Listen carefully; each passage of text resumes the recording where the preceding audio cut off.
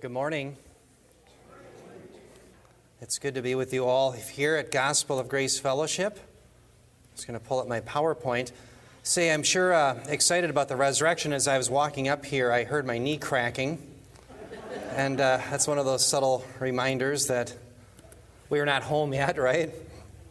So maybe you're going through something today and you're looking forward to the resurrection as well. Bob did a wonderful job in Sunday school, and he talked about how Paul was preaching the resurrection. So it's something that we are looking forward to for sure. Does everyone hear that?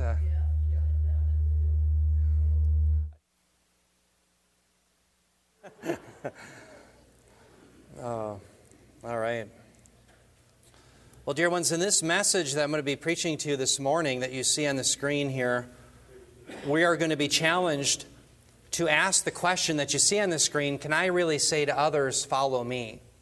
And what I mean by that is, can we say to others, follow me, in the sense of following my doctrines and my deeds, and therefore you'll know something of what it is to follow the apostles in Jesus Christ. That's because today, yes, we're going to learn that believers are called to be representatives of Jesus Christ and to live in such a way that we let our light shine so that men and women may see our good deeds and glorify our Father in heaven. So we're going to learn today that, yes, we have to be not just hearers of the Word, but we have to be doers. As an example to those who are perishing, but also even the new convert. Now, this is what Paul, in this section of Timothy, was doing. He was giving kudos and congratulations to Timothy for being a follower of his doctrine, but also his lifestyle. And so as we look here in 2 Timothy 3:10 through 11, we see a stark contrast between what Paul says of Timothy and what he said last time regarding the false teachers in Ephesus. Remember last time the false teachers, Paul gave a vice list because they acted like the unregenerate. But now Paul is going to give a virtue list of himself and Timothy who followed after him. Listen to what Paul says. And by the way, by implication, we are to follow the same way. 2 Timothy 3:10 through 11, Paul said, "Now you followed my teaching, conduct, purpose, faith, patience, love, perseverance, persecutions, and sufferings, such as happened to me at Antioch, at Iconium, and at Lystra. What persecutions I endured, and out of them all the Lord rescued me." Now, dear ones, I want to begin by looking at this term teaching. Paul gave kudos to Timothy for following his teaching. And the reason why the teaching, the term there, didaskalia, is put forward is because doctrine is always primary in our life. Let me say that again. Doctrine is always primary in the life of the believer. Now, we all know that there can be the case where someone has their doctrine down, but they still don't have their deeds down. They don't live it out. But it is never the case that you can have the deeds that are pleasing to Christ if you don't first have the doctrine. So having right belief always precedes having right action in the Scriptures. And that's why Paul begins with that. Timothy followed his teaching or his doctrine. Now, there's another point that needs to be made here. Notice Paul doesn't say, hey, you followed the teaching of Jesus Christ. Now, certainly, Timothy was following the doctrines of Jesus Christ by following Paul. But Paul says, my teaching. And that's important because, remember, Jesus himself said to his apostles in Matthew 10:40, whoever receives you receives me. So if you receive the doctrines of the apostles, because these men were the personal spokesman for Jesus Christ, there's another echo there I heard, you were following Christ himself if you follow the words of the apostles. Now, this is important because in our day and age, you have people that will call themselves, for example, red letter Christians. Now, red letter Christians, how many in here have ever heard of Tony Campolo? Tony Campolo is a communist, and he started a group called Red Letter Christians. Well, he doesn't like the doctrines of the apostles, so he claims to follow Christ by only following the red letters that you'll have in your English Bible when you're reading like Matthew, Mark, Luke, and John. But what you and I have to know is if you reject the words of the apostles, according to Jesus himself, you're rejecting Christ himself. That's what we have to know. Now, notice right after the teaching, the doctrine, comes the deeds. Notice the conduct. Paul mentions that Timothy followed his conduct and purpose. And by the way, this doesn't mean that Timothy did this once and now it's sufficient. Implied is there's an exhortation that he will continue to do this. Now, why does Paul talk about his conduct? Because good doctrine always leads to good deeds. The Apostle Paul knew that, and Timothy was being congratulated for following not only Paul's doctrines, but his lifestyle. Now, I want you to turn your Bibles, if you will, to 1 Corinthians 4:17. Please turn your Bibles to 1 Corinthians chapter 4, verse 17. And as you're turning there, you can look up at verse 16 as well, because there Paul said to the Corinthians, "Follow me." Literally, he says, "Be imitators of me." But you're going to find in 1 Corinthians 4:17, Paul gives a very good example of someone that they can follow to know the doctrines and deeds that he had taught, namely Timothy. Notice 1 Corinthians 4:17, Paul said, "For this reason I have sent to you Timothy, who is my beloved and faithful child in the Lord, and he will remind you of my ways which are in Christ, just as I teach everywhere in every church." Now, notice, what did Timothy do to the Corinthians? He taught them Paul's ways. The term in Greek there, if I recall, is hodos, which is the road. The road of Paul, or his ways, has to do with both his doctrine and his deed. Brothers and sisters, we have to have both. And that's what we're going to be looking at today in our applications. Now, notice right after the conduct, Paul mentions the fact that Timothy followed his purpose. The term purpose there is prothesis, and it literally means the plan ahead. So if you're going to ask Paul, what is your plan up and coming this next week? It was to preach the gospel. If you asked him, "Hey, Paul, what's your plan this coming month?" Preach the gospel. What's your plan for this coming year? Preach the gospel. No matter what kind of hardships came, no matter what kind of persecutions came, the Apostle Paul was about preaching the excellencies of Jesus Christ. Timothy followed the same. And so you and I are to do the same. No matter what persecutions or difficulties come our way, the plan ahead is to always preach and proclaim the greatness of Christ through our doctrine and through our deed. To this, notice Paul added that he followed his faith. Now, faith here could be the objective doctrines of the faith, or it could be more of the subjective following Jesus Christ daily, trusting in salvation and provision. And it's probably more of the latter, because here the objective standards of the doctrines are listed already through his teaching.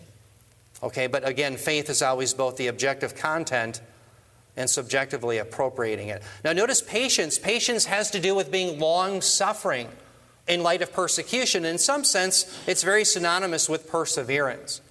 But sometimes we're patient even when not being persecuted. Life can be difficult. And that's what Paul was. He was patient in the Lord, and so was Timothy. Notice Timothy had the love that Paul did. The whole goal of our Christian walk is to love the Lord our God with all our being and to love our neighbor as ourselves. That's where sound doctrine ultimately leads. Notice right after that he adds to this perseverance. Timothy persevered the way Paul did. The term that's used here, you may want to jot down, it's hupomone. Hupomone. How many in here remember reading in John chapter 15, Jesus saying that you should remain in the vine? Remember, he was the true vine, and if you remain in him, you'll bear much fruit. Well, the term remain, meno, is the verb. Here you have the noun version of that, mone. But added to it is a prefix, hupo, meaning hyper remaining. So literally, Paul says Timothy followed his hyper remaining. So no matter what difficulty came to the Apostle Paul, no matter what kind of persecutions came his way, he hyper-remained all the more. As you and I see greater and greater persecution, what does it mean for us? We remain all the more in the doctrines and the deeds of Jesus Christ, just like Timothy did. That's the idea.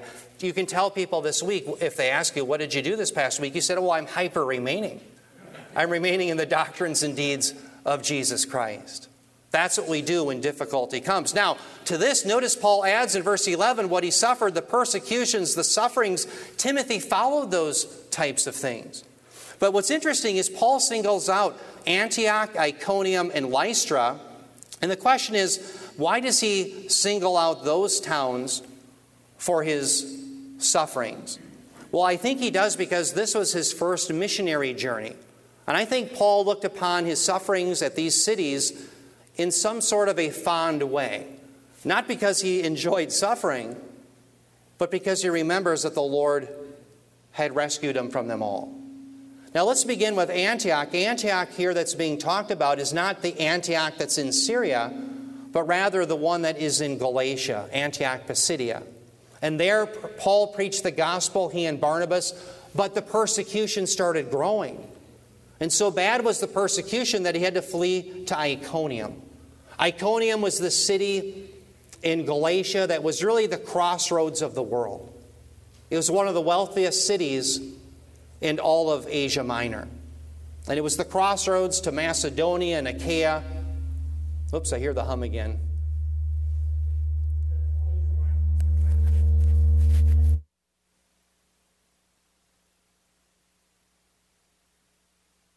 Personality coming through again, but I'm not sure. All right, so from here, nope, it's got to be something else. Sure. Way up? Okay.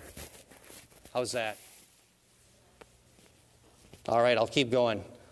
From there, notice Paul, he went to Iconium, and I think I mentioned that that's this very wealthy city. Paul's preaching there, and the persecution stirred up by the Jews is so bad that he ends up being stoned there, and he has to flee. He flees from there to Lystra, and at Lystra, he's stoned to the point of death, and they drag him, leaving him for dead, out of the city. And you might say to yourself, why does he rejoice or single these things out? Well, it's because the Lord had rescued him. In fact, as Paul says that the Lord had rescued him, he's alluding to Psalm 34:19. Psalm 34:19 is a psalm of David where David wrote that the afflictions are many for the righteous, but the Lord delivers him from them all. And the reason I think that that's important for us to think about that psalm, because remember, David was one of God's anointed and he suffered. In fact, David probably wrote it when he was fleeing from Saul. And yet the Lord delivered him from death there. Remember, the Philistines wanted to kill him. The Lord delivered him there. And so, yes, David knew what it was to be persecuted and hated. And yet the Lord really did deliver him. 1,000 years after that, Jesus Christ, the greater David, he fulfills that passage. And you might ask yourself, well, how did the Lord deliver Christ? After all, he died on the cross. But on the third day, he was raised again. Remember, as the Apostle Paul is penning 2 Timothy, he's awaiting certain death. In fact, he ends up dying at the hands of the Romans, and yet he could still say that the Lord would deliver him all. Why? Because he was heading towards the resurrection. And so that's our attitude, dear brothers and sisters, no matter what persecution or hardships come our way, the Lord really will deliver us from them all. We're heading for the resurrection to come, and that's how Paul and Timothy persevered. Now, I want to show you a list here of Paul's extraordinary sufferings from 2 Corinthians. He really did suffer in an extraordinary way for the sake of the gospel. Listen to what he wrote in 2 Corinthians. And by the way, he's writing this to refute the super apostles who were claiming to speak for God even though they were really false teachers. 2 Corinthians 11:23-25, Paul said, "Are they servants of Christ? I speak as if insane." Now, he says insane because he's boasting and he doesn't want to do so. He says, "I more so, and far more labors, and far more imprisonments, beaten times without number, often in danger of death. 5 times I received from the Jews 39 lashes. 3 times I was beaten with rods. Once I was stoned. 3 times I was shipwrecked. A night and a day I have spent in the deep." Now, I'm going to keep reading. If you have your Bibles open, the next 3 verses, verses 26-28, he says, "I have been on frequent journeys, in dangers from rivers, dangers from robbers, dangers from countrymen, dangers from the Gentiles, dangers in the city, dangers in the wilderness, dangers on the sea, dangers among false brethren. I have been in labor and hardship through many sleepless nights. and hunger and thirst, often without food, in cold and exposure. And apart from such external things, there is the daily pressure on me for concern for all the churches, unquote. Wow. Paul suffered, and he suffered for the sake of the gospel. And Timothy, by standing up to the false teachers in Ephesus, was continuing that way of living, standing up against persecution and hyper-remaining in the Lord Jesus Christ. Dear brothers and sisters, we have to know that in the last days we are not, as Christians, promised a bed of roses, but rather trials, tribulations, and persecution. In fact, that's the promise that Paul talks about here in verses 12 through 13. 2 Timothy 3:12 through 13, Paul says, "Indeed, all who desire to live godly in Christ Jesus will be persecuted. But evil men and impostors will proceed from bad to worse, deceiving and being deceived." Now notice here, Paul begins by talking about those who desire to live godly in Christ will be persecuted. Now I want to define, what does it mean to live godly? What does it mean to live a godly life? Well, it does not mean to follow the whims or the desires of the false teacher or the legalist. Think about, for Timothy, he's dealing with false teachers who are saying you don't eat that food, you can't get married. If Timothy followed those doctrines, that is not godly living. Nor is it godly if you and I follow after the whims of some legalist in our lives. So what does it mean to live a godly life? It means living a life in accordance with the commands that come from Jesus Christ and His apostles, the terms of the new covenant. Now, I'm going to talk more about this in our application, but there are many people who you might look at and say, wow, they gave up this, they did something for Lent. Boy, they must be really godly. But at the end of the day, I would submit to you, some of these people aren't godly. They're actually contradicting the terms of the new covenant. And even though they seem pious on the outside, inwardly they're like ravenous wolves. Well, we'll talk about that.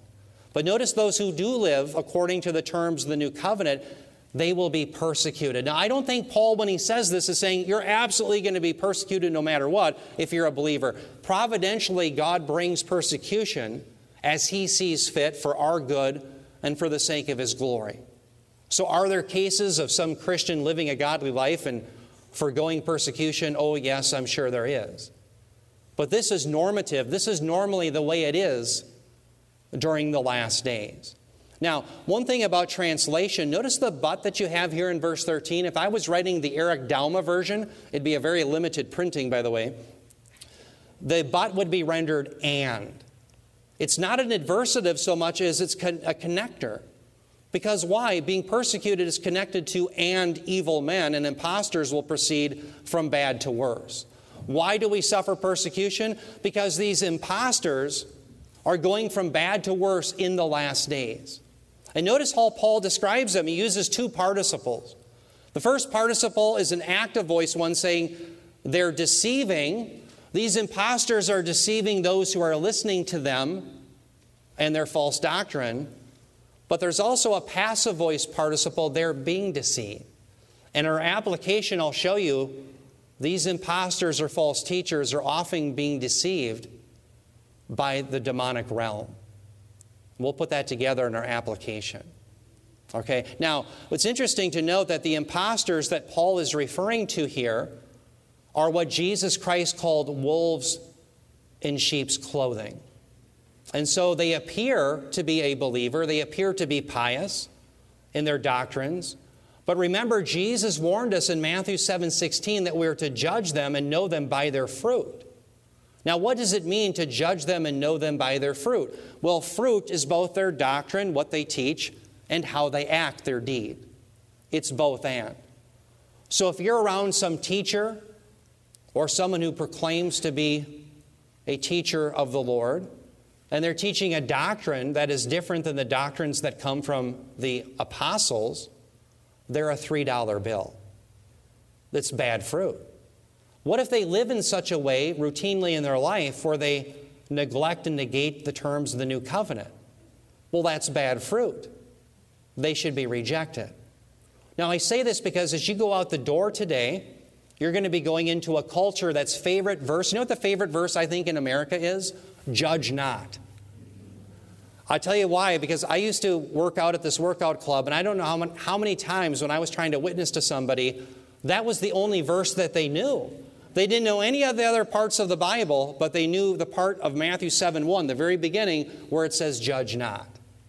You'd pull out your gospel, tell them their need for repentance, and they say, well, judge not. And I'd always respond to them saying, why didn't you finish the rest of the verse? Because the rest of the verse in Matthew 7:1-2 says, judge not. For in the same way that you judge, it will be judged unto you. And by the measure you measure, it will be measured to you. See, what Jesus was prohibiting was not all forms of judgment. He asked us to judge and determine who is a false teacher and who is not. What Jesus was prohibiting was not all judgment, but hypocritical judgment. And brothers and sisters, that's why you and I have to live out the doctrines, not just have them in our mouths and in our ears. Because if you and I don't live it out, we end up not adorning the Scriptures, but bringing disrepute upon them. And so that's why Paul had asked Timothy, and by extension all Christians, to follow his example. Now, let me come to a couple of points of application. By the way, next week, I'm going to be talking about the importance of Scripture. And there are so many concepts. This actually all fits in with that, but I couldn't get into all of it. So that's why we're only covering so many verses this morning. But a couple of application points. Number one, the apostles' doctrines must be emulated today because the apostles spoke for Christ. So don't let anyone say, well, you know what, I'm a red-letter Christian. That's a wrong answer. Jesus said whoever receives the apostles is receiving him. Number two, we must be doers of the word so that we can say to others, follow me. The idea of being imitators of Christ isn't because we want people to follow us, but rather we want people to follow Christ, and we don't want to detract from the message.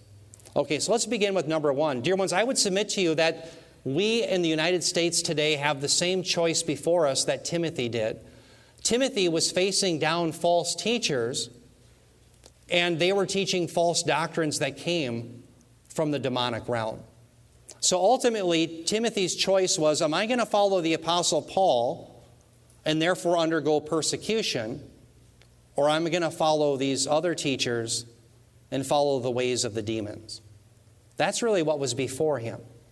Now, that's the same choice before us. Are we going to follow the way of the apostles and therefore the way of Christ? Or are we going to follow the doctrines of demons?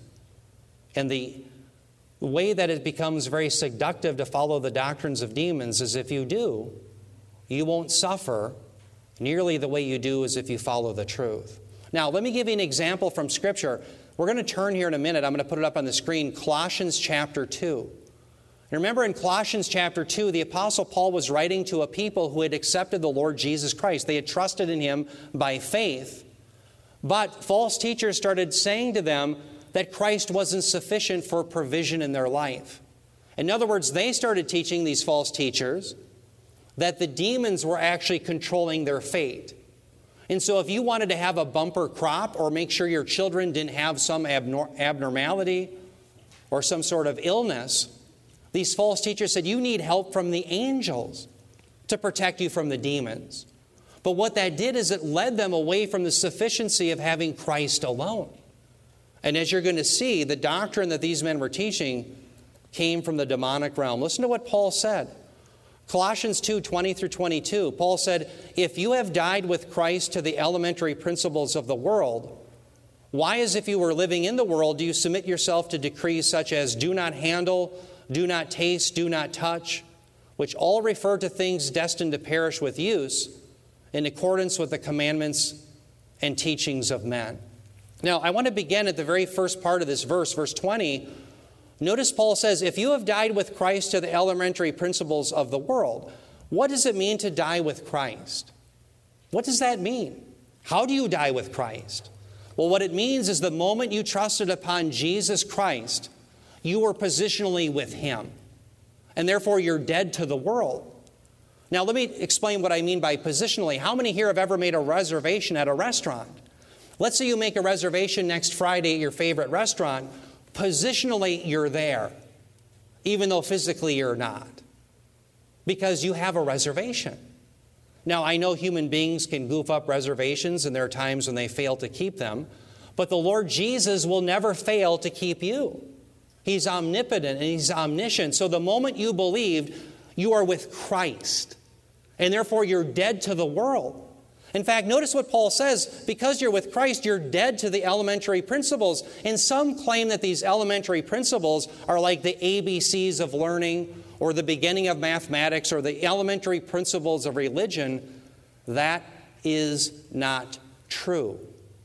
Bob has shown this, and we've had many scholars who have proven this, that the term stoichion here is a reference to the demonic realm. So what is Paul really saying? What he's really saying is if you came to faith and therefore died with Christ, you're dead to the demons. You're dead to them. You're to be unresponsive to them. You are dead to the demonic realm. And he asks the question, then why are you still submitting to their commands? Why are you submitting to their decrees? Now, what are their decrees? Notice verse 21. He gives us some examples. Do not handle, do not taste, do not touch. Does everyone see that? Now, what was Timothy facing in Ephesus? Let us relate it back to 2 Timothy. Timothy was dealing with false teachers that were saying, you can't eat that food. Well, they were saying, do not taste. Where does that doctrine come from? According to 1 Timothy 4:1, that's a doctrine of demons. According to Colossians 2:20, what is it? It's a doctrine of demons. But doesn't it sound so pious? Wow, Jim or whoever doesn't eat bacon. Wow, he must be really a holy roller. No, he's actually compromising on the sufficiency of Christ. That's what he's doing. What about the false teachers in Ephesus who said, you can't get married? Wow, those guys are really pious. No, they're actually following a doctrine of demons. Where did Jesus say that you can't get married? Are you going to follow the doctrine that comes from the demons? Or the doctrines that come from the apostles and therefore the Lord Jesus Christ? You see, that's what's at stake. Brothers and sisters, notice here in Paul's writings, he says that ultimately these doctrines are the teachings of men.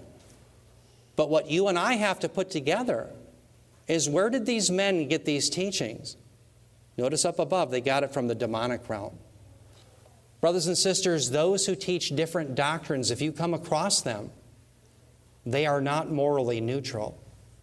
And they are designed by the demonic realm to lead you away from the doctrines of the apostles and therefore from the doctrines of Christ. So in your daily walk, what you want to do is break down in your mind, is this something that comes from the apostles and from Christ in the New Testament? And if it does not, that is a doctrine of demons used by them to dissuade you from following the sufficiency of Christ. Now, let's get into some practical examples here. Oftentimes, people will follow some sort of religious tradition in their life. And the question is, when we're following a tradition, is it the tradition of the apostles, which is really the Scriptures, or are we following some other man's tradition, maybe even our own? That's the question. So notice here in 1 Corinthians 11:2, Paul says, now I praise you because you remember me in everything and hold firmly to the traditions, just as I delivered them to you. Now I want you to notice here in blue, Paul is talking about traditions. Now sometimes Roman Catholics will glean onto this. They'll grab onto it and they'll say, aha, Paul has his traditions and we as the Roman Catholic Church have our traditions. You see, there's nothing wrong with following tradition. But not so fast. Because you see, when Paul's talking about his traditions, he's talking about the very teachings of Scripture. He's talking about the very doctrines that come from the apostles. We see the same thing again in 2 Thessalonians 3:6. Paul says, now we commanded you, brethren, in the name of our Lord Jesus Christ, that you keep away from every brother who leads an unruly life and not according to the tradition which you receive from us. The tradition that Paul has isn't some tradition like every Thursday I watch football with my brother and we have spaghetti. That's not the tradition that Paul's talking about. He's talking about the doctrines that he gives to us and the other apostles in the New Covenant, in the New Testament. Now, I want you to think about an example of a tradition that many people in America are engaged in. I'm just giving one example. You could come up with hundreds. But think about the tradition of Lent. Let's use that as an example. What happens in Lent? Hundreds and maybe you might say hundreds of thousands of Americans follow this. Well, in Lent, people give up something because they want to be more holy, be more righteous. And they reason, after all, Jesus suffered for 40 days in the wilderness, and Jesus ended up suffering on the cross. So they're going to go through a little bit of suffering and give up something for Lent. But here's the problem with that. The problem with that tradition, the risk for us is that you and I can become our own false teacher or a false teacher to others by making promises that Jesus Christ never made. Let me ask you the question, where did Jesus promise in the Bible from his writings that come through the apostles that if you give up something for Lent, you're going to be more holy, or you're going to be more righteous, or you're going to be more prone to doing that which is right in God's eyes? He never says such a thing, does he? That's nowhere found in the Scriptures. And so do you see then the tradition of Lent ends up being an attack, or can be, on the sufficiency of Jesus Christ. Let me mention what Jesus did give us. Jesus gave us what we call ordinances, or here at Gospel of Grace, we often call them the means of grace. So let's give an example, the Lord's Supper.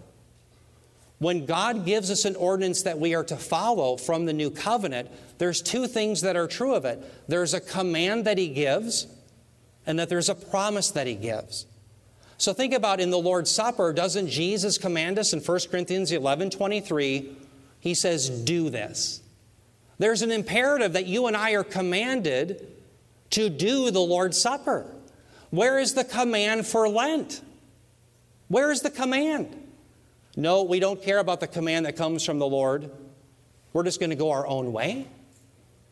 Like Nadab and Abihu in the Old Testament, who thought, well, we'll just approach God any way we want and offer the profane fire that he never ordained. There's a second thing that's true. When God gives an ordinance, he gives a promise with it.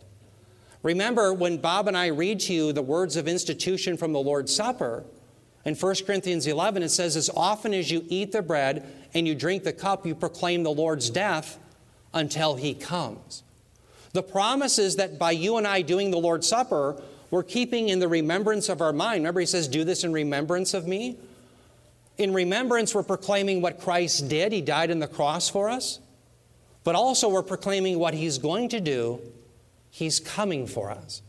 So you have a command, we are to do it, and you have a promise that we will remember and proclaim the Lord's death until he comes. Where are the same commands and promises for Lent?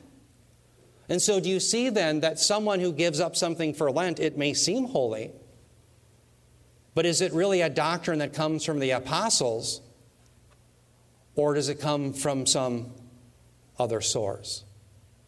Dear ones, the worst thing to do is to become your own false teacher and start making promises to yourself. If I do this, I'm going to be more holy. Really, I thought the moment you believed in Jesus Christ, you couldn't be more holy. I'm going to give up something that Christ never commanded, therefore I'll be more righteous. Well, I thought the moment we believed, we had all the righteousness that we need found in Jesus Christ. We can become our own false lawgivers, binding ourselves to traditions that Christ never gave. Now, I also want to talk about following the apostles in the sense of not just following their doctrines, but also following their conduct or their deeds. That we have to be not just hearers of the word, but also doers. In fact, that's what we learned today. Paul said in 2 Timothy 3:10, he says, not only did you follow my teaching, but also my conduct. And by the way, the Apostle Paul isn't the only one who said that conduct is important. Notice what Peter said, 1 Peter 2:21. He said, for you had been called for this purpose. He's talking to all Christians. Since Christ also suffered for you, leaving you an example for you to follow in his steps. So what Peter is reminding the Christian of is that if Jesus Christ suffered and the apostles suffered, you and I more than likely are going to suffer for his name as well. Again, that's something that's promised for the people of God in the last days.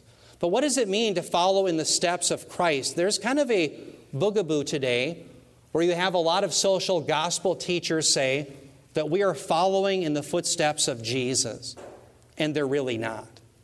So let me help you understand what it means to follow in the footsteps of Jesus. There's two distinctions that you have to make in your mind. The first is there are things that Jesus did where his actions are described in Scripture, but they are not prescribed for us. There are passages that are descriptive of what he did, but they're not prescriptive for what we will do. So let's take the example, Jesus walked on water. Well, I'm supposed to follow in his steps. That's it. I'm starting a new water skiing team. I'm walking on water. Jesus did. No. Even though the Scriptures describe Jesus doing it, they don't prescribe it for me doing it, and you either. We'll just sink down. That's how it works. Okay? What about Jesus going into the wilderness? In fact, many people who celebrate Lent, they'll say, well, Jesus went to the wilderness and he suffered for 40 days. I'm going to try to do something similar. They miss the whole point. Why did Jesus go into the wilderness for 40 days without food and suffer? Because he had to be the faithful son that Israel never was. Israel went into the wilderness for 40 years and they failed. Why? Because they were sinners like you and I. So Jesus Christ comes on the scene of history, and for 40 days and 40 nights, he succeeds where Israel didn't. Why? Because he's the faithful son. So why in the world am I trying to prove to the world that for 40 days, if I don't eat something, don't do something, that I'm the faithful son? No, Jesus didn't command you to go into the wilderness for 40 days. He did it for you. Now, the second category there are things that Jesus did that they are described of him, like prayer, and they're also prescribed for us, like prayer. So take prayer. Matthew chapter 6, Jesus says, when you pray, pray like this. And he gives us his model prayer. Paul says in 1 Thessalonians 5:17, pray without ceasing. There's a direct command. And so you see then, it's not just descriptive of what Christ did, it's also prescribed for us. So that's what it means to follow in the steps of Jesus Christ. Something has to be prescribed for the people of God through Christ and his apostles for us to be following in his steps today. Okay? Now, let me talk about a second element of this. Again, following Christ and the apostles means not just following their doctrines, but their lifestyle and living it out. Notice Philippians 3:17, Paul says, brethren, join in following my example and observe those who walk according to the pattern you have in us. Now, when Paul says there in blue, follow my example, he's not talking just about his doctrine. That's always primary, but also his deeds. In fact, notice the phrase here, observe those who walk according to the pattern you have in us. In other words, there's other representatives. It's not just Paul, but he says, follow those who are observing and doing what we do. The term walk here, peripateo, means to live it out. And Paul is saying, look at those who are living it out, the doctrines and deeds that we have, and you follow them. Dear brothers and sisters, that means you and I are also called to be good examples to the unregenerate, to the new convert, in both our doctrine and also our deeds. And so that's why we see in the Scriptures, like in the book of James, we are to be not just hearers of the word, but we're also to be doers.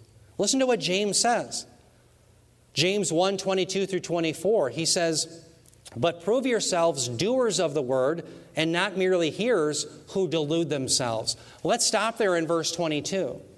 What if someone is a hearer of the word, they have the doctrine here, but they don't live it out, they're not a doer?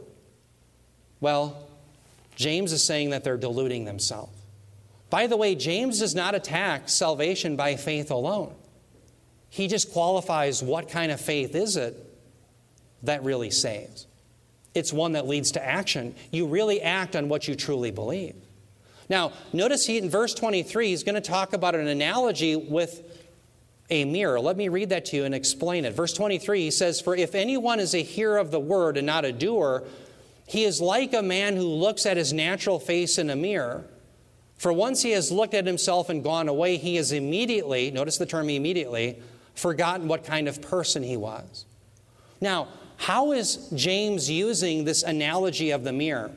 We got to be a little careful that we don't mix analogies, because Paul uses the mirror. Remember in 1 Corinthians 13:12, he talks about looking at the mirror dimly. Paul's purpose is different, though, than James. Let James use his analogy as he sees fit. James' point with the mirror is that, like the Word of God, it accurately depicts who a person is. And so if the Word of God has revealed to you the sins of your life and you're needing to live differently, to be a hearer of the Word and not a doer is like a man who does the same thing looking at a mirror. He looks at the reality of who he really is, and he quickly forgets about it because he doesn't probably like it. That's the way it is for the person who's deluded, who hears the Word but doesn't live it out. Brothers and sisters, you and I are called not just to be hearers of the Word, but doers as well. And in so doing, following the footsteps of the Lord Jesus Christ and His apostles. Let me leave you with this. The reason Paul wanted Timothy, and by extension all Christians, to be hearers and not just doers of the Word, or as he said, be imitators of Him, was because, yes, you and I are called to be light in this world, not just to dispel the darkness, but so that others will see the glory of the light and they'll know something of who Jesus Christ is. So we can't be just hearers of the Word. We have to be doers as well. In fact, that's what Jesus said here in Matthew 5:14 through 16. He said, "You are the light of the world. A city set on a hill cannot be hidden, nor does anyone light a lamp and put it under a basket, but on the lampstand. And it gives light to all who are in the house." Verse 16, he said, "Let your light shine before men in such a way that they may see your good works and glorify your Father who is in heaven." Dear brothers and sisters, if there was ever a trial and you were on trial for being a Christian, is there enough evidence in your walk to convict you?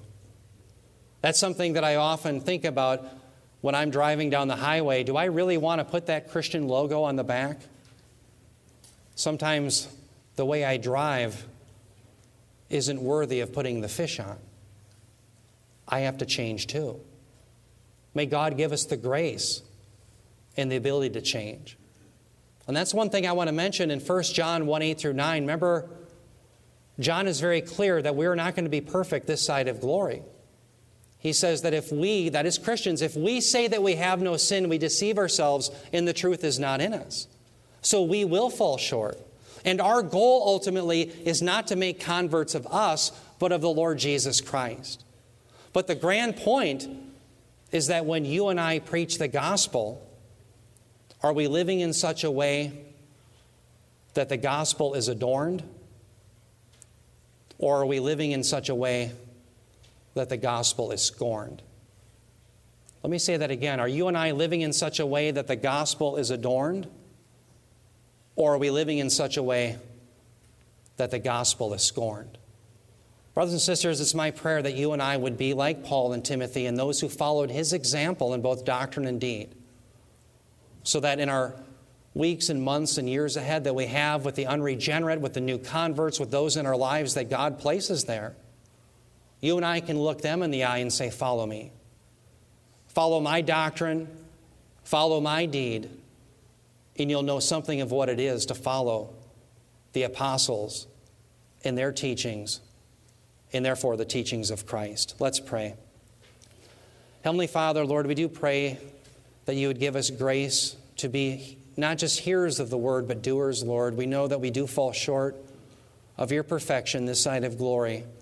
We do pray, Heavenly Father, that through your Spirit you would enable us to be those who live lives that are pleasing in your sight, that we may be a sweet aroma but also that we would be a light to the world, that we would indeed dispel darkness of evil doctrines, but that others would see our teachings and our deeds and that they would want to know who Christ is. And we do pray, Heavenly Father, for our relatives who don't know you, our friends, our co-workers.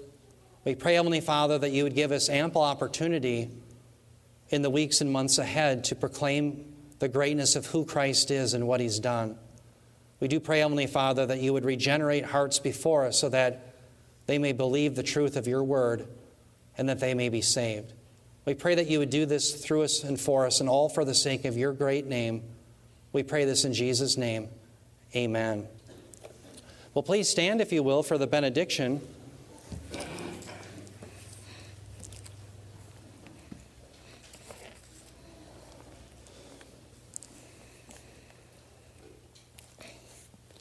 This is Jude 24 and 25. It says, "Now to him who is able to keep you from stumbling and to present you blameless before the presence of his glory with great joy, to the only God our Savior through Jesus Christ our Lord, be glory, majesty, dominion, and authority before all time, now and forevermore. Amen." God bless all of you, and we'll see you downstairs for the meal.